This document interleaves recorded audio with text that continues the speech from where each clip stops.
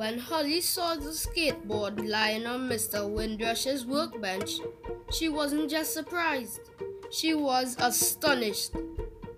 She jumped just as if somebody had popped out from behind the sofa and shouted, "Hey!"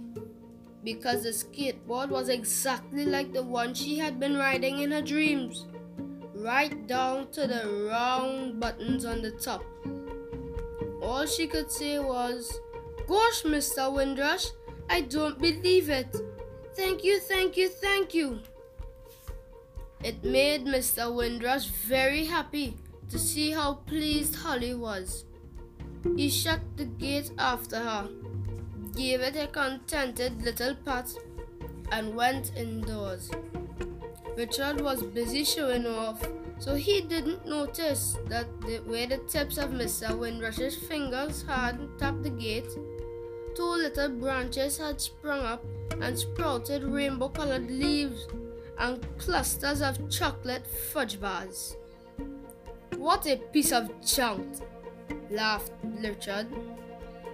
When he saw Holly's new skateboard, Holly took no notice. She lay on her skateboard and enjoyed the lovely curvy feeling she got as it picked up some speed down the slope. "Too peasy," shouted Richard. "Watch me and I'll show you what you can do on a real skateboard." He turned his hat round and showed Holly how he did standies, kneelies, wheelies, and jumpies. He went really fast and he never fell off, not once. Then he showed her the big lump of plastic at the back so he could stamp down and make the board jump up. "Bet you haven't got this," he said. "I haven't got any plastic, but I have got these special buttons," said Holly. She got off her board and pointed to the round steel buttons set into the wood. Richard laughed and said, "They were just screw heads. They hold the weeds to the board. Carrot cake," he scoffed. "Anybody's got those. They're not special. Look." He pressed down hard on one of his and showed her the white cross dent in the screw head made in his fingertips. Holly had been thinking. Her birthday skateboard looked exactly the same as her dream skateboard, but perhaps it wouldn't do the same things in real life. Still, she held her breath, thought of her favorite drink, and firmly pressed the top button on the left. Suddenly, Holly was sipping something delicious through a pink bendy straw, a cold Coca-Cola with a bubblegum ice cream float and a cherry on top. "Would you like one of these?" she asked.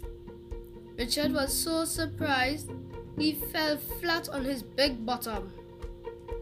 "Give me one!" he shouted. "Please," said Holly. Richard had to say the word, even though he hated it. "Please," he begged. Holly pressed the button again, and quick as a flash, Richard had a paper cup full of the most wonderful drink he had ever tasted.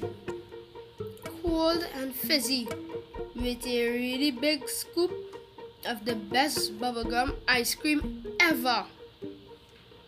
He couldn't believe his eyes. "Where did this come from?" he demanded. "I just pressed one of these special buttons, that's all," explained Holly. She sucked hard and made the cork rattle in the bottom of a cup. "Ah!" she gasped as she finished. "Just what I needed." She put the empty paper cup down on her skateboard, and as soon as it touched the dull brown wood, the cup went and vanished. Richard's mouth dropped open in amazement. Let's go skateboarding, laughed Holly. For a minute, when Holly seemed to be doing magic tricks, Richard was lost for words. But as soon as he heard her say, "Let's go skateboarding," he found his voice again.